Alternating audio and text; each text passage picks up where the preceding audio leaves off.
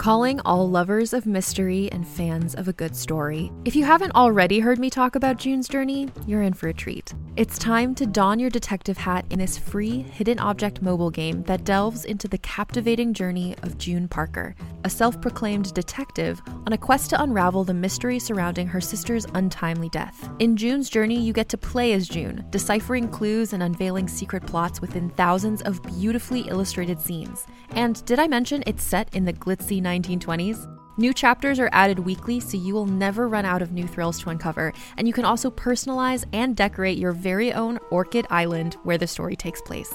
How sharp are your detective skills? Find out when you download June's Journey on your Android or iOS device, or play online via Facebook Games. Your detective journey awaits.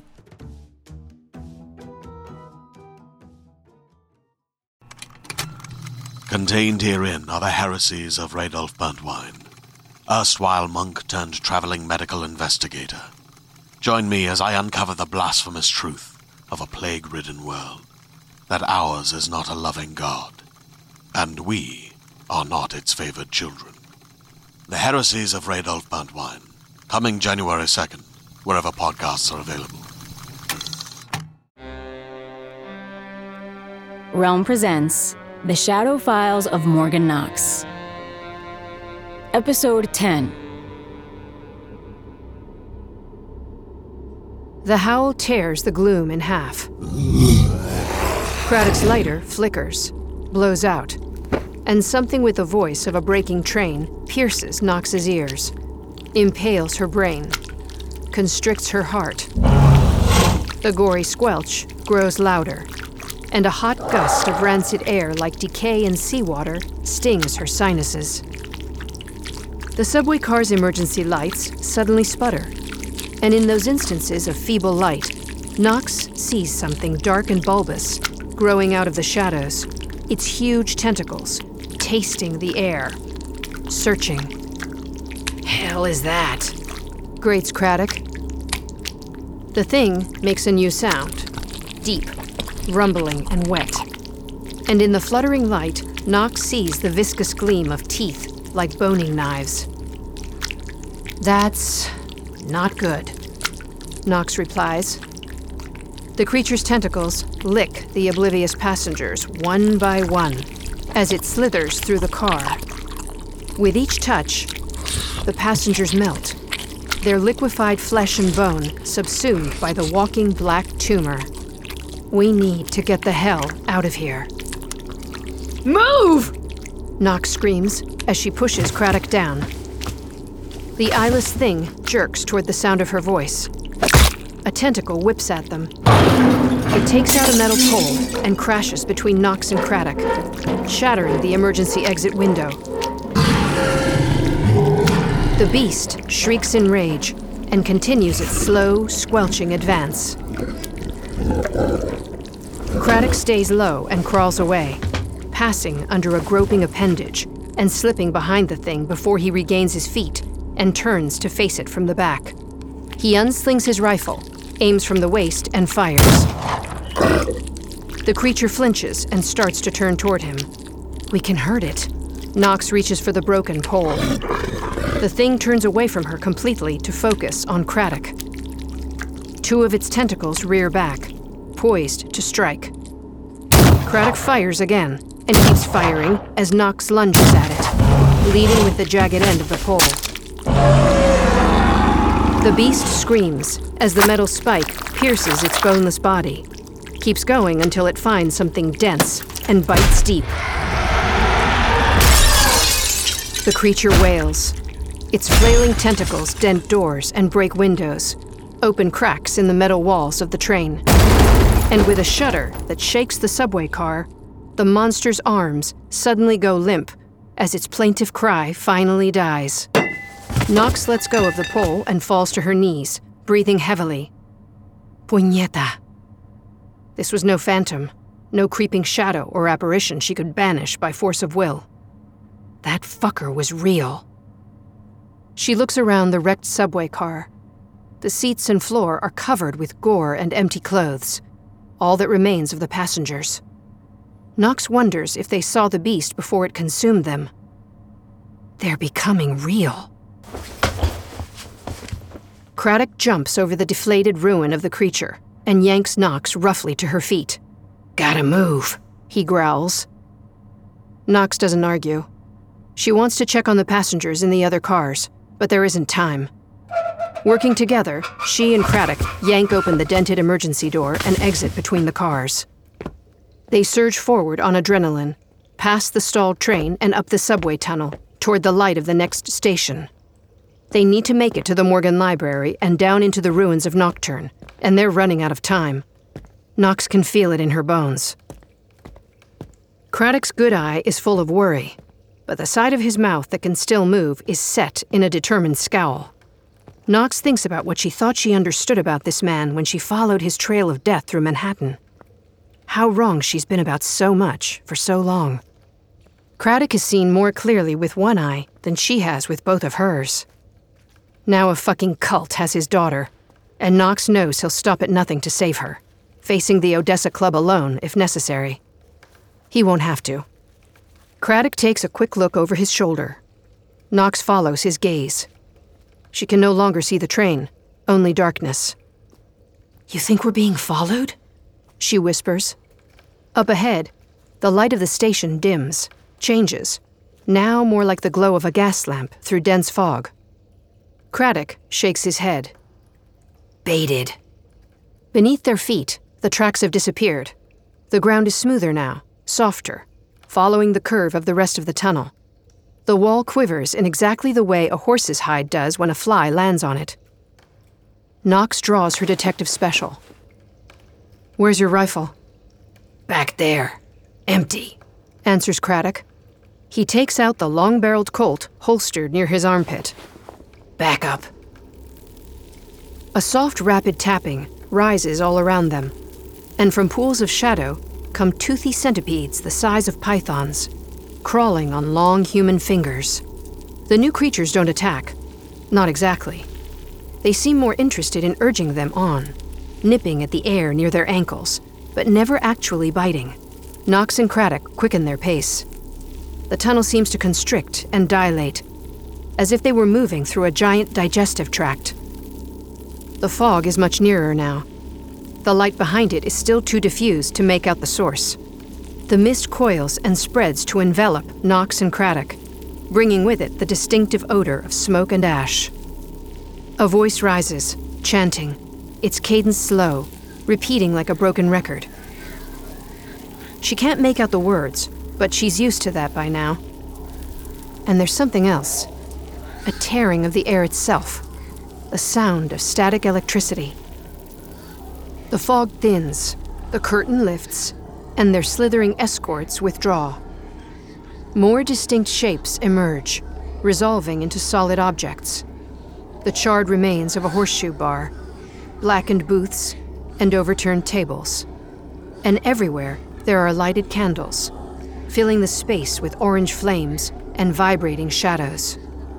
Somehow, impossibly, Nox and Craddock have crossed from a subway tunnel directly into the burned-out ruins of Nocturne. What was a single voice has become a chorus, murmuring in unison. Nox and Craddock move slowly, following the voices around the bar until a score of figures come into view, black-robed and hooded, standing in a crowded circle before the stage where jazz musicians played only days ago. Now the Tesla coils Nox saw in Klein's laboratory stand in their place, their tops joined by thin branches of electricity, crackling faintly. The cultists' heads are bent toward something on the stage. There are more of them than Nox expected, but they give no sign of being aware that their den has been breached. Nox feels cold, a chill that clenches her heart and seeps into her marrow. She's never believed in fate, never put any stock in destiny, rarely spared a thought for tomorrow. But for the first time, she's gripped by the icy feeling that the war, and the long haunted years that followed, and everything she's lost since she left the island, have led her to this moment. Craddock has stopped moving, and Nox sees fear in his eye. Like her, the grizzled sniper is used to brushing up against death. But now his heart, which lives outside of him, is in danger somewhere in this godforsaken place. And suddenly Craddock seems paralyzed by the possibility that he might fail. Knox squeezes his shoulder. Craddock meets her gaze, and the fear gives way to resolve. He gives her a curt nod and signals left and right. They separate and begin to circle the room in opposite directions, intending to put the cultists between them. There's still a chance they'll come out of this alive, if the cultists aren't armed. If they surrender. If. Sudden movement. Fast, violent. Knox looks in time to see Craddock fall heavily to the floor, his hands reaching for the back of his head before he goes still. Two robed figures stand behind him, one holding the broken leg of a chair. Where the hell did they come from? Knox is about to move when another pair of robed goons grab her from either side. She kicks out, fights to free her gun hand, but her captors are like stone. Knox and Craddock are disarmed and dragged toward the circle of cultists. The chanting stops. The circle opens. On the stage is a pile of familiar bones. One of the cultists pulls back her hood. It's Leclerc, and in her hand is the Black Sea Codex. "Welcome, Morgan," she says, lips receding into a wide smile. Knox briefly sees the skull holding those teeth, the darkness writhing within the eye sockets. "We're so pleased you're finally here. We knew you were coming, of course, though it took you longer than we'd hoped. We've been waiting for you a very long time." There's movement behind Leclerc. Two men are holding someone. Knox sees long hair, a dress. It's Craddock's kid. The girl struggles with renewed vigor when she sees her unconscious father, her screams muffled by the gray scarf that's been used to gag her. "I'm here now, Leclerc," says Knox. "You can let the girl go." "No, I can't," says Leclerc. "This is a plan that's been gestating for a very long time. Everyone here has a part to play, even your troublesome friend there." She spares Craddock a dismissive glance as he moans, stirs. The men who dragged him forward pull him up and pin him tightly between them. "A part in what?" Knox demands, nodding toward the Tesla coils. "Making monsters out of shadows?" "The unknowable is not what you think it is, Morgan," Leclerc tells her. "It's been with us from the beginning. It's been leaking into humanity's psyche since we rose from the slime, particle by particle. It feeds on our capacity for atrocity, and in exchange, it takes us into its eternal embrace. The first people to recognize what it truly is created the earliest incarnation of the Order on the shores of the Black Sea, where they engraved their rituals into a sacred stone that is now lost to us, thanks in part to your Mr. Craddock." Leclerc holds up the codex. "But happily, the knowledge survives. The Order understood we needed only to produce horror of a certain magnitude to allow the unknowable to enter our world fully, feed freely, and change everything. With the Great War, we believed that time had come, so we sought out those who could help us move matters along." "Let me guess," Knox says. "Those like Demir Kamal Bey." Leclerc nods. "Very good, Morgan. You truly are everything he saw in you. Yes, Volkan, or Demir, as I knew him then, was particularly inventive in such matters, and proved very useful to our goals. People throughout Europe felt the psychic horror we hoped would be unleashed, but only a few experienced it consciously. People like you, and Mr. Thrain, and Mr. Kovacs, and Dr. Klein, all of whom were on the continent at that time. Our numbers grew." As Leclerc says their names, 3 cultists standing near her shed their hoods, revealing each man in turn faces of corruption, horsemen of the apocalypse, each one greeting Knox with a smile. "But still, the unknowable did not fully manifest. When we saw that the war was nearing its end, and with Mr. Thrain's help, we came to New York, a city that was already a powerful vortex of anxiety and human misery, and we began again.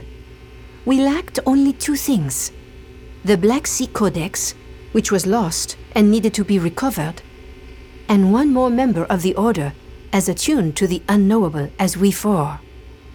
Nox thrusts her chin toward the bones on the stage. This is your doing, isn't it? It was you who killed Sivarek. Leclerc laughs. I didn't have to kill Volkan.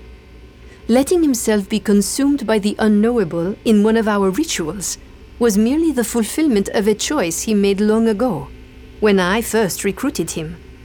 He was, like all of us, waiting for one more powerful sensitive to complete our ranks, who could see as we do. When he met you, he knew our search was over. Nox spits at her feet. I'm nothing like you. Leclerc ignores her. Once Volkan met you and realized you were the one we were waiting for, he was all too happy to finally shed his mortal coil in order to lure you to us. He knew we needed to soften you up first, tenderize the meat before we put it to the flame, as it were. And he rightly guessed you'd be unable to resist the call to solve a mysterious death, especially one with such macabre overtones. You caught a whiff of the cheese, and you ran the maze, never suspecting we designed it specifically for you, so that when you made it to the center, your mind would be at its most receptive. We manipulated you from the beginning.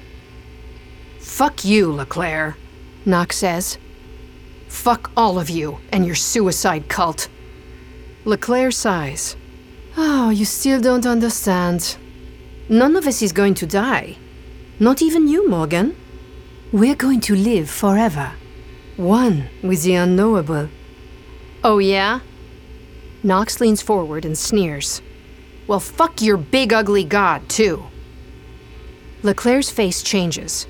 Anger and hatred suddenly etched in it like stone. And in that moment, Nox almost believes she's as old as she's supposed to be. The leader of the Order hands the Black Sea Codex to Kovacs and slowly approaches Nox, grabbing her jaw roughly in one hand. You're fortunate I need you alive, mongrel, Leclerc whispers. Nox narrows her eyes. Let the girl go. No. I need you and little Ari both. You've no idea how long I've worked towards this. I was raised in the Order. I've given lifetimes to it. I've survived by moving from one vessel to another before they could fail. But I was cheated of a true childhood. No parents, no friends, no joys. After tonight, when the unknowable is finally part of this world, I'll have a chance to get back what I lost. To start over as Ari. Some second childhood, Nox scoffs. Growing up in hell. Leclerc's eyes blaze. Nox feels her skin being pierced by Leclerc's sharp, polished fingernails. They come away wet with blood. She turns and strides back to Sivarek's remains. Leclerc stretches out her arm and holds her blood-tipped hand, palm down, over the stainless white bones. A grinning Kovacs steps forward, holding the open codex up to Leclerc, and she resumes her song, mouthing words in a strange language Nox has heard before, words she heard in Craddock's flat, their syllables now singed into her memory. Tetraid me Tarapank Betel. One by one, the drops fall from Leclerc's nails, and the bones drink. Leclerc turns back to Nox and hisses. Bring her! The men holding Nox pull her forward. She tries digging her feet into the floor, to no effect. Her feet slide over the soot-stained hardwood. She hears a guttural snarl from Craddock as he comes around, a second before someone standing behind him covers his mouth with a cloth napkin. Nox sees fire and desperation in his eye. Her heart breaks, but she's glad to see him conscious and angry. The men force Knox to kneel at the foot of the stage. Thrain! Leclerc beckons, and the racist millionaire steps forward, holding a dagger. There are signs inscribed in the blade that Knox recognizes from the Codex. Her arm, says Leclerc. One of the men holding Knox forces her left arm straight out over the skeleton. Knox struggles against it, but his grip is like iron. This close to the static field, the hairs on her arms stand on end. Thrain leans in and lifts the dagger. His smile predatory. let the bones of our fallen brother be a door, Leclerc intones. Let the blood of our unwilling sister be the key, and let them together be the anchor for that which longs to take form. Thrain runs the tip of the dagger across Nox's palm. Her skin parts. The blade is cold. The pain is hot. Blood wells up from the wound, dark and gleaming. Warmth runs down her skin. The pain intensifies. Nox screams. The blood falls in viscous ropes on Siverek's skeleton. And again, the bones take in what they seem to thirst for. Dr. Klein, Leclerc calls. And the scientist moves to fiddle with a control box situated off to one side. The static between the Tesla coils intensifies, raining lightning on the bones. Nox's head swims. Her vision blurs. But even through the darkening haze, she sees Siverek's bones suddenly sprout branches that arch over the heads of those gathered closest to them. She hears screams when several cultists at the outer edge of gathering are impaled by the branches as they bore into Nocturne's floor and keep going. It feels like an earthquake. The candles dim. The air shimmers. Darkness bleeds into Nox's vision, covering the world in squirming shadows. The unknowable invades her mind. A city in ruins. Cyclopean buildings vomiting green smoke into a purple sky. Black rivers encircling Manhattan. Strange tentacled creatures with conical bodies and long twitching tails swimming through the sewers. Rotting corpses clawing their way up the sides of buildings, their bones visible through tears in their blackened flesh. The Empire State Building collapsing with a groan of metal, stone, and exploding glass.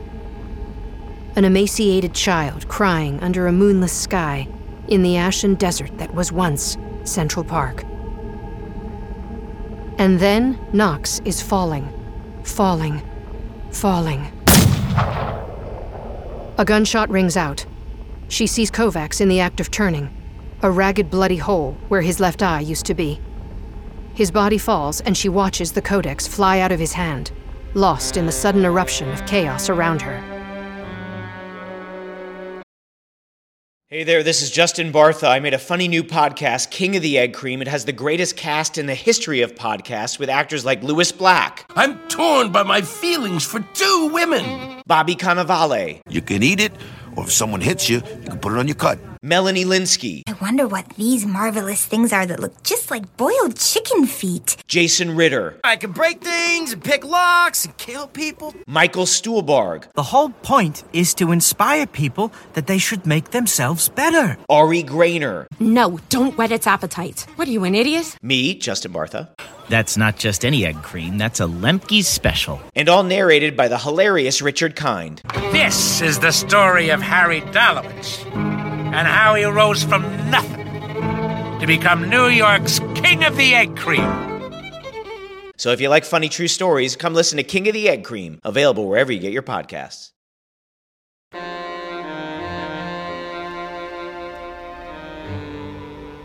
Gunsmoke coils from the barrel of Ray Beaumont's .38 as Laszlo Kovacs falls dead. Ray's never killed anyone before, not during peacetime, but any misgivings on his part are short-lived. As far as Ray is concerned, everyone in this den of iniquity is a direct threat to Nox's life. That justification might or might not hold up in court, but Ray, like Danny Donovan and Abe Moskowitz, and the trio of baseball bat-wielding teamsters who have stormed Nocturne from the secret stairs of the club's main entrance have come too far and risked too much to let anything stop them from getting Morgan safely out. Avanti, ragazzi!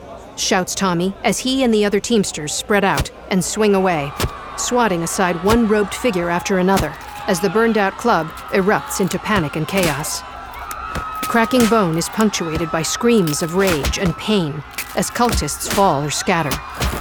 One particularly big cultist makes the mistake of going after Abe. The old boxer's haymaker comes out of nowhere, followed by an uppercut that snaps the man's head back and lays him out flat. He doesn't get up. Abe isn't even breathing hard as he seeks out his next opponent. Danny looks completely out of place in his sleek tailored suit, and that works to his advantage. Nobody thinks the silver spoon is any kind of threat. And, truth be told, Ray is more than a little worried to see Danny just standing there, frozen, as one of the hooded figures comes for him. But the kid is waiting for his moment, and when it comes, Danny moves fast and with purpose, grabbing a nearby chair and breaking it across the side of the cultist's head. After that, Ray doesn't worry so much about Danny. He focuses instead on getting to Morgan. She's still bent to one knee in front of that skeleton on the stage. No one is holding her captive now. Instead, two hooded figures appear to be guarding her, while the bones continue to branch out and sprout roots into the floor of Nocturne. The twin machines crackling with electricity on either side seem to be accelerating the growth, and the club is fast becoming briar patch of jagged white shoots, many of them as thick as a human thigh. Ray sets aside the insanity of the situation and considers the task at hand, getting through those men between him and Morgan. He only has 5 bullets left, 11 if he has the chance to reload when his current rounds are spent. But Ray isn't anxious to use them, even if he could be certain of making every shot count. The mere sight of his weapon is enough to clear a path, especially after the shot that killed Kovacs. But those two near Morgan will put up a fight, and one of them is holding Knox's gun. The missing trigger guard is a dead giveaway. The cultist's hand is shaking as he looks wildly around the room. However he expected this night to unfold, this isn't it, and matters have escalated far beyond what he was prepared to cope with. The hooded goon fixates on a target across the room and raises the revolver. Time slows. Ray tracks the man's aim, sees Danny running straight at him. Ray brings his weapon up, but he's denied a clear shot by the arching bones. A shout forms in Ray's throat as he races forward. He knows he's too late. But Morgan turns at the sound, and what Ray sees freezes his soul. Morgan's eyes are black.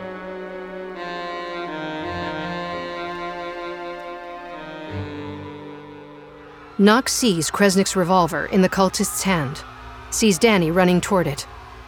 She watches in horror as the man squeezes the trigger, her scream lost in the crack of gunfire as she tackles the cultist to the floor. Her ears are still ringing as she pins his gun with her knee and pummels him with her fist. She punches him in the face and keeps punching until the cultist goes limp and her knuckles come back bloody. Then she pries the detective special from his hand and levels the barrel between his eyes. "You killed Danny, you son of a bitch. You killed Danny with my gun." "Boss!" Knox's ears are still recovering from the gunshot. She almost doesn't hear the shout.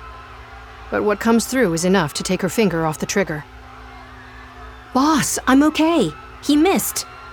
Knox looks up, sees Danny looking worriedly at her, and for a frozen moment, she doesn't move, fighting back tears. "Morgan, are you okay? Your eyes were black a second ago." Knox says nothing, but she doesn't protest as Danny pulls her away from the stage, away from the Tesla coils and the old man's bones that are still spreading like a cancer.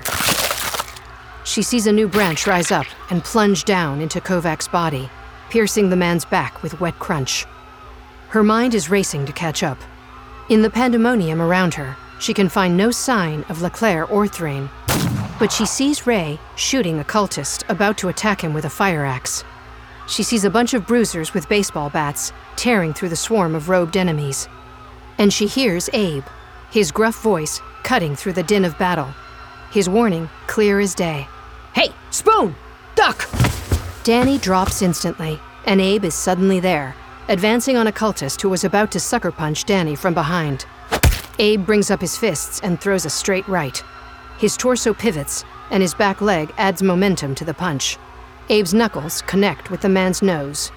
Cartilage crunches, and blood sprays from both nostrils as the cultist stumbles back, falls, doesn't get up. Then, Knox hears a child scream, and her blood turns to ice.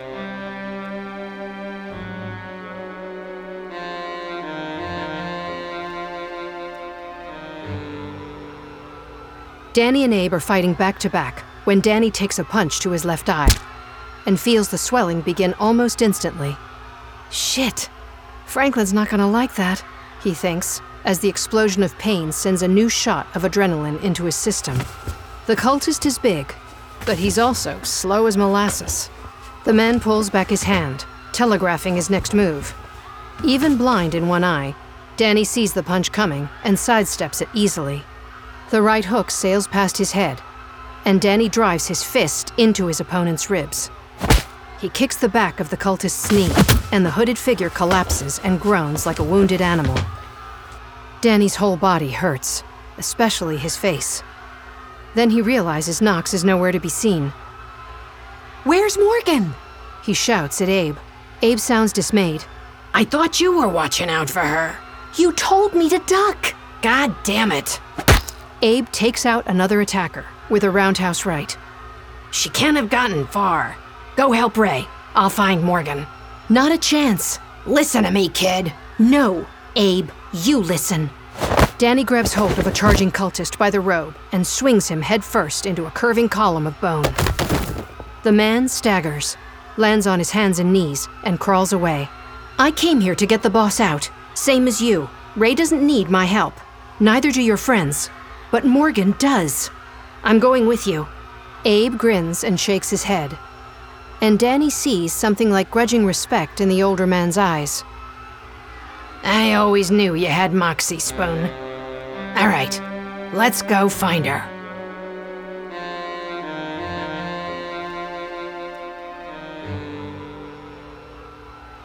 Jules, Tommy, and Frankie know only one thing. The hooded bastards are the bad guys. You see one, you knock his teeth out. They like plans that aren't complicated. But when they see madness around them, bones growing all over the room, black eyes staring out from faces etched with murder, they wonder for a second if they're in over their heads.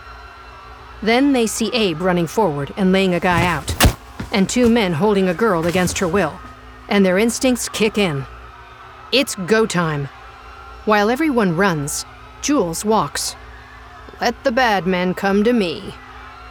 None of them have the reach to hurt him, and he'd prefer to go home with an untouched face. If he walks in the door looking messed up, his missus will mess him up all over again. Putting everything behind each swing is the best way to make sure that doesn't happen. Frankie and Tommy circle around the room to attack from different directions, forcing the cultists to split their attention. Some of the men in front of Frankie look confused, as if they're just waking up. Too bad for them. He swings. The bat buries itself in the first hooded figure's stomach. Air explodes from the man's mouth with a loud grunt, and the cultist folds in half. Frankie follows it up with a swing to the side of his head. The bat thuds against the man's skull hard enough for Frankie to feel it in his elbows, and comes back bloody. The man drops, twitches twice, stops moving. That one isn't getting up anytime soon. Frankie moves on to the next. More than any of the other teamsters, Tommy is eager to bust some heads. His eyes have already found the cult's intended victims. A bleeding woman, a gagged little girl. Every abuse his old man ever inflicted on his mom and sisters comes back to him and sets his blood to boil. So when the first two cultists rush him, Tommy kicks with everything he has. His right foot sinks into the groin of the man on the right, who gurgles something, hisses, drops to his knees, curls into a ball. The second man grabs Tommy's shirt and punches him in the mouth. Tommy's lower lip smashes against his teeth, and he tastes blood. He uses the shirt to pull the man forward while dropping his head. The top of Tommy's skull crushes into the man's nose. The hand latched onto his shirt goes limp. About 20 feet away, the young girl is still being held. Tommy isn't going to let that stand. From somewhere in the midst of the battle, gunfire erupts again. Multiple rounds. Tommy ducks. He can't see the shooter, can't tell who the targets are. He just hopes it's one of the good guys. Craddock has shot 6 men, and his gun is empty. The cultist he's facing now doesn't know that, so he has a death grip on the wrist of his gun hand, as if his life really depends on it. Amateur. Instead of trying to overpower his attacker or punch his way free, Craddock reaches down and grabs the cultist's balls. The crunch he feels is so satisfying, it almost brings a half smile to his damaged face. The man howls and releases Craddock, doubling over in pain. Craddock grabs him by the back of his head and smashes his knee into the cultist's face. He crumples to the floor and moans. Another attacker comes at him. Craddock throws out his right elbow and teeth explode from the cultist's mouth. Craddock finally tosses his empty weapon away and reaches back to check under his shirt. These idiots didn't take his other backup piece. Or his knife. Fucking amateurs. Once the melee started, it was too easy to break free of his captors, recover his weapon, and go to work. He pulls a fresh gun out and resumes his search for Ari. Craddock hears her scream, sees her across the room, and he's instantly in motion. Her gag has slipped, and 2 cultists are dragging her away toward one of the deeper recesses of the club. Craddock finds a clear shot and stops to take aim. But then a man he's never seen before is suddenly blocking their path. His arms are covered with tattoos, and he's holding a bloody baseball bat. He swings away, and the head of one cultist whips sideways before he drops like a marionette with its strings cut. The second man holding Ari hesitates. He lets her go to throw a punch, and Craddock takes the shot. The cultist drops with a neat hole through the side of his hood. The tattooed man pulls Ari protectively to him, looking for the new attacker. When he sees Craddock's face, the smoking gun in his hand, he looks ready to charge. Craddock is spared from having to shoot him when Ari pushes past and throws herself into her father's arms. Pa! It's the sweetest sound Craddock has ever heard. She's warm, alive, in one piece. A miracle in his arms. His heart expands until it fills his chest, and he feels like he can't breathe. The tattooed man stares at both of them. Pa! She says again. It's okay, says Craddock. You're okay. They're the only words that come to mind. Everything else he feels are things he could never put into words. Thank you, Craddock tells the tattooed man. My pleasure. I'm Tommy. Get your girl out of here, buddy. We'll take care of these bastards for you. Craddock takes one last look around for Knox. He sees her across the room. Their eyes meet, and she looks relieved to see Ari with him. She nods to him and moves on, disappearing behind the tangle of bones. He tells himself Knox can finish this without him. And if she can't, that she'd still want him to get Ari as far from here as possible. Craddock allows himself no time to reconsider as he takes his daughter by the hand and leads her out of Nocturne.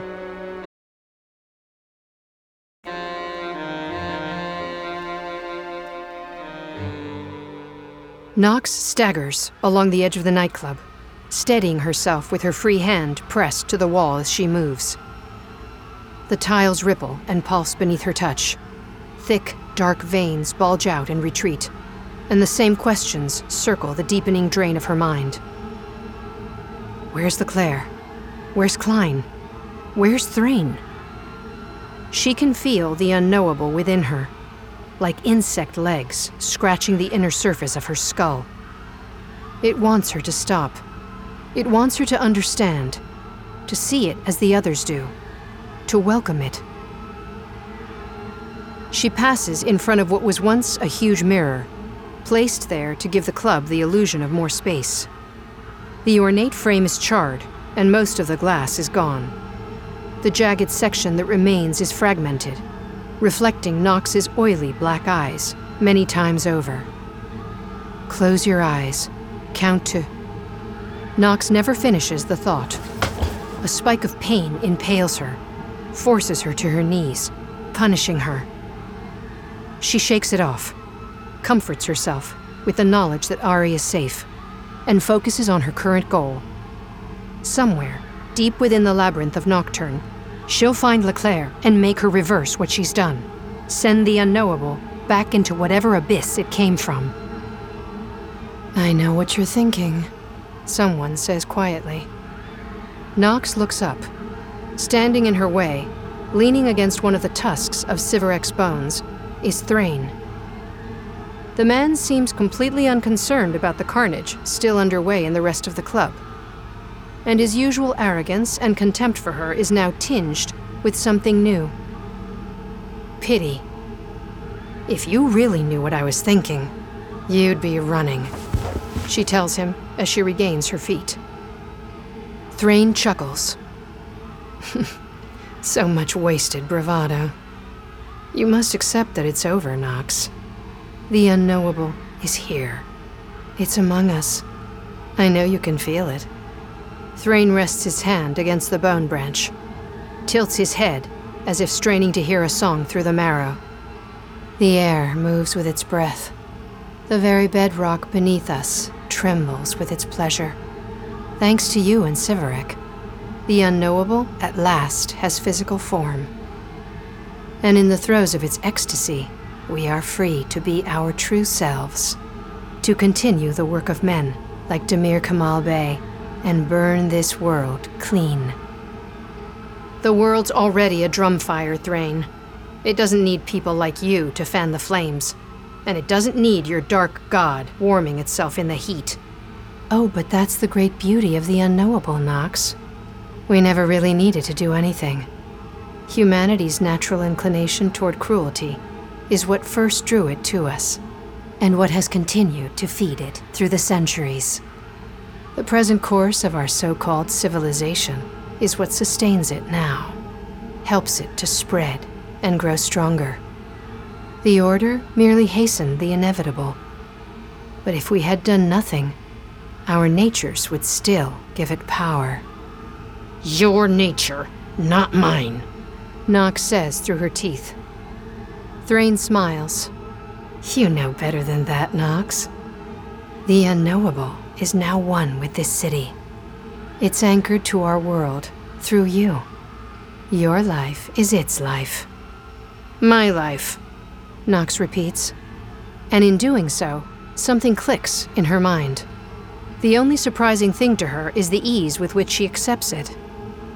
She sighs, feeling a great weight lift. Thank you, Mr. Thrain. Thrain scoffs. For what? For helping me to finally see what needs to be done. With emotion made fast and fluid by many years of practice, Nox raises Kresnik's gun. But instead of aiming it at Thrain, she holds it beneath her jaw, aiming it toward her brain. Wait! Wait! Thrain cries. And for the first time, the man's supreme confidence fails, giving way to sheer, naked fear. Nox, don't do this. It's like you said, Thrain. My life is its life now. Nox pulls down the hammer of her revolver. Only stands to reason that my death is its death. Stop! Thrain screams, and lunges for the gun. It's a stupid, desperate move, but it's the only one he's got. Nox almost smiles when she pulls the trigger. Oh no. No. No. No. Thrain's hand closes over her pistol, even as she frantically fires again. And again. The chamber's full. She knows it is. Kresnik's gun has never misfired.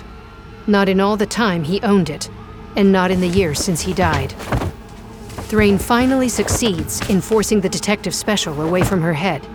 And only then, when it's angled toward the ceiling, does it fire under the desperate squeeze of Nox's trigger finger.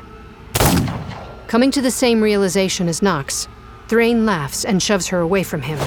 With a guttural howl of rage, Nox presses the gun to her temple, and it once again clicks, uselessly.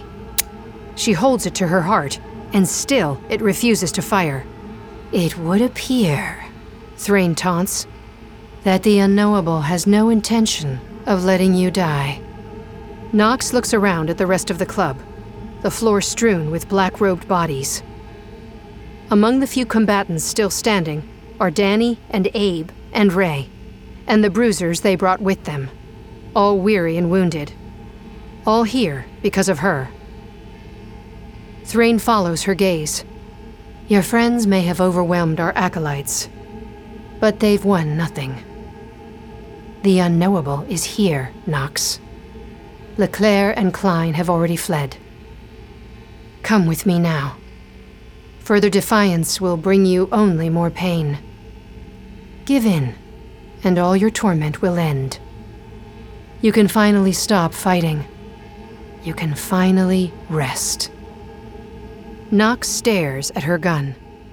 Its engraving catches the light. Then, she turns it on Thrain and shoots him through the heart. He staggers back. Nox keeps firing, emptying her rounds into his chest. Thrain looks down at the bullet holes in shocked disbelief, at the blood seeping through the robes. He's already dead. His brain just hasn't caught up with the fact yet. Thrain looks up at Nox and almost reaches for the gun, before his body finally gives up and surrenders to gravity. And yet I move, she whispers before she races back toward the stage. Screams follow in her wake. The desperate pleas of her friends who have figured out what she intends to do are filled with horror by it. Morgan! No! Boss, don't! She can feel the unknowable trying to stop her.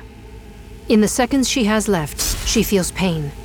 The Tesla coils crackle and burn the air. Forks of lightning still striking surround the Sivarek remains, now unrecognizable, amid the growth fed by blood, black magic, and mad science.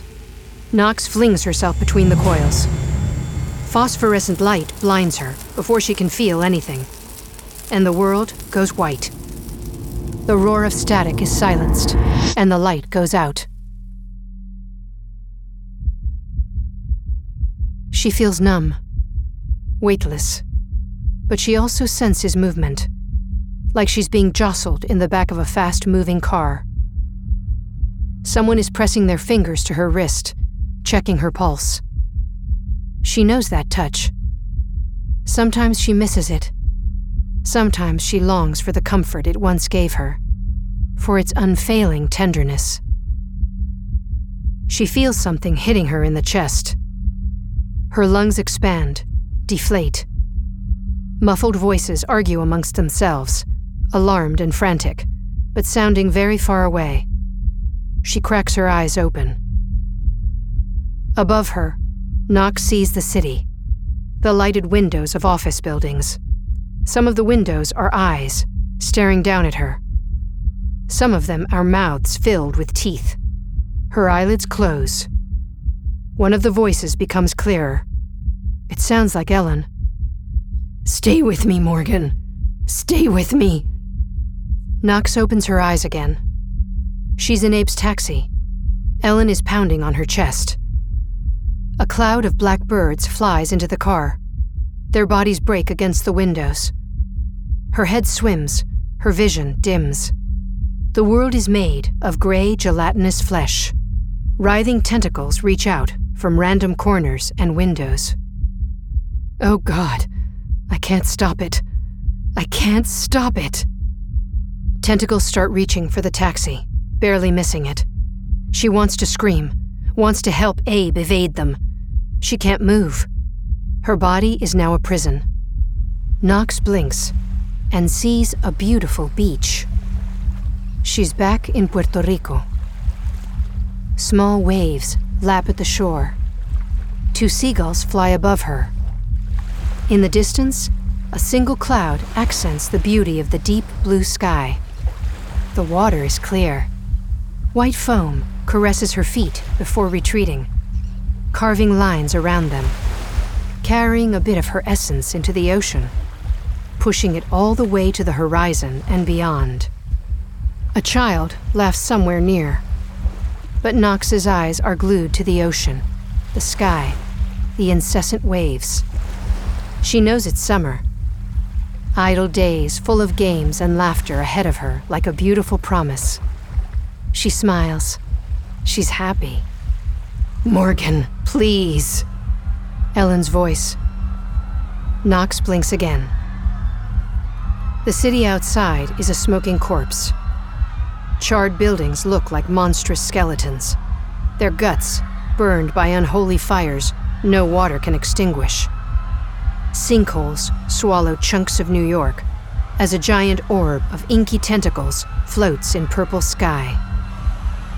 She closes her eyes again. She wants to return to the beach and stay there. She wants to remain immersed in beauty and happiness forever. She wants to go home. She wants to know what home means.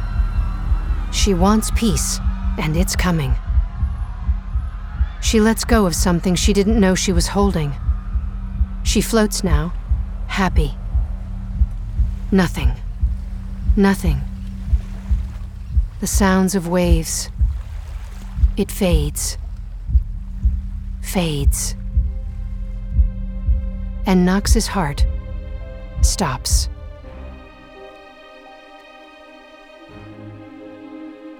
You're listening to The Shadow Files of Morgan Knox, narrated by Pilar Uribe. Produced by Realm, your portal to another world. Realm, listen away.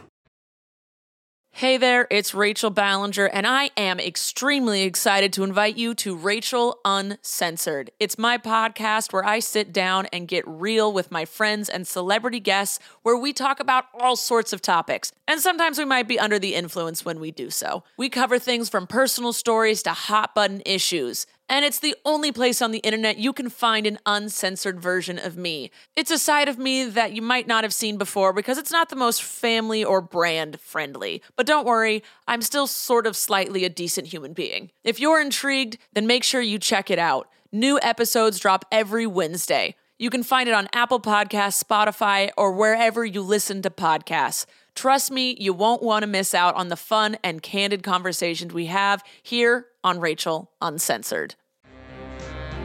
The Shadow Files of Morgan Knox is written by Kay Arsenault Rivera, Brooke Bolander, Gabino Iglesias, and Sunny Moraine.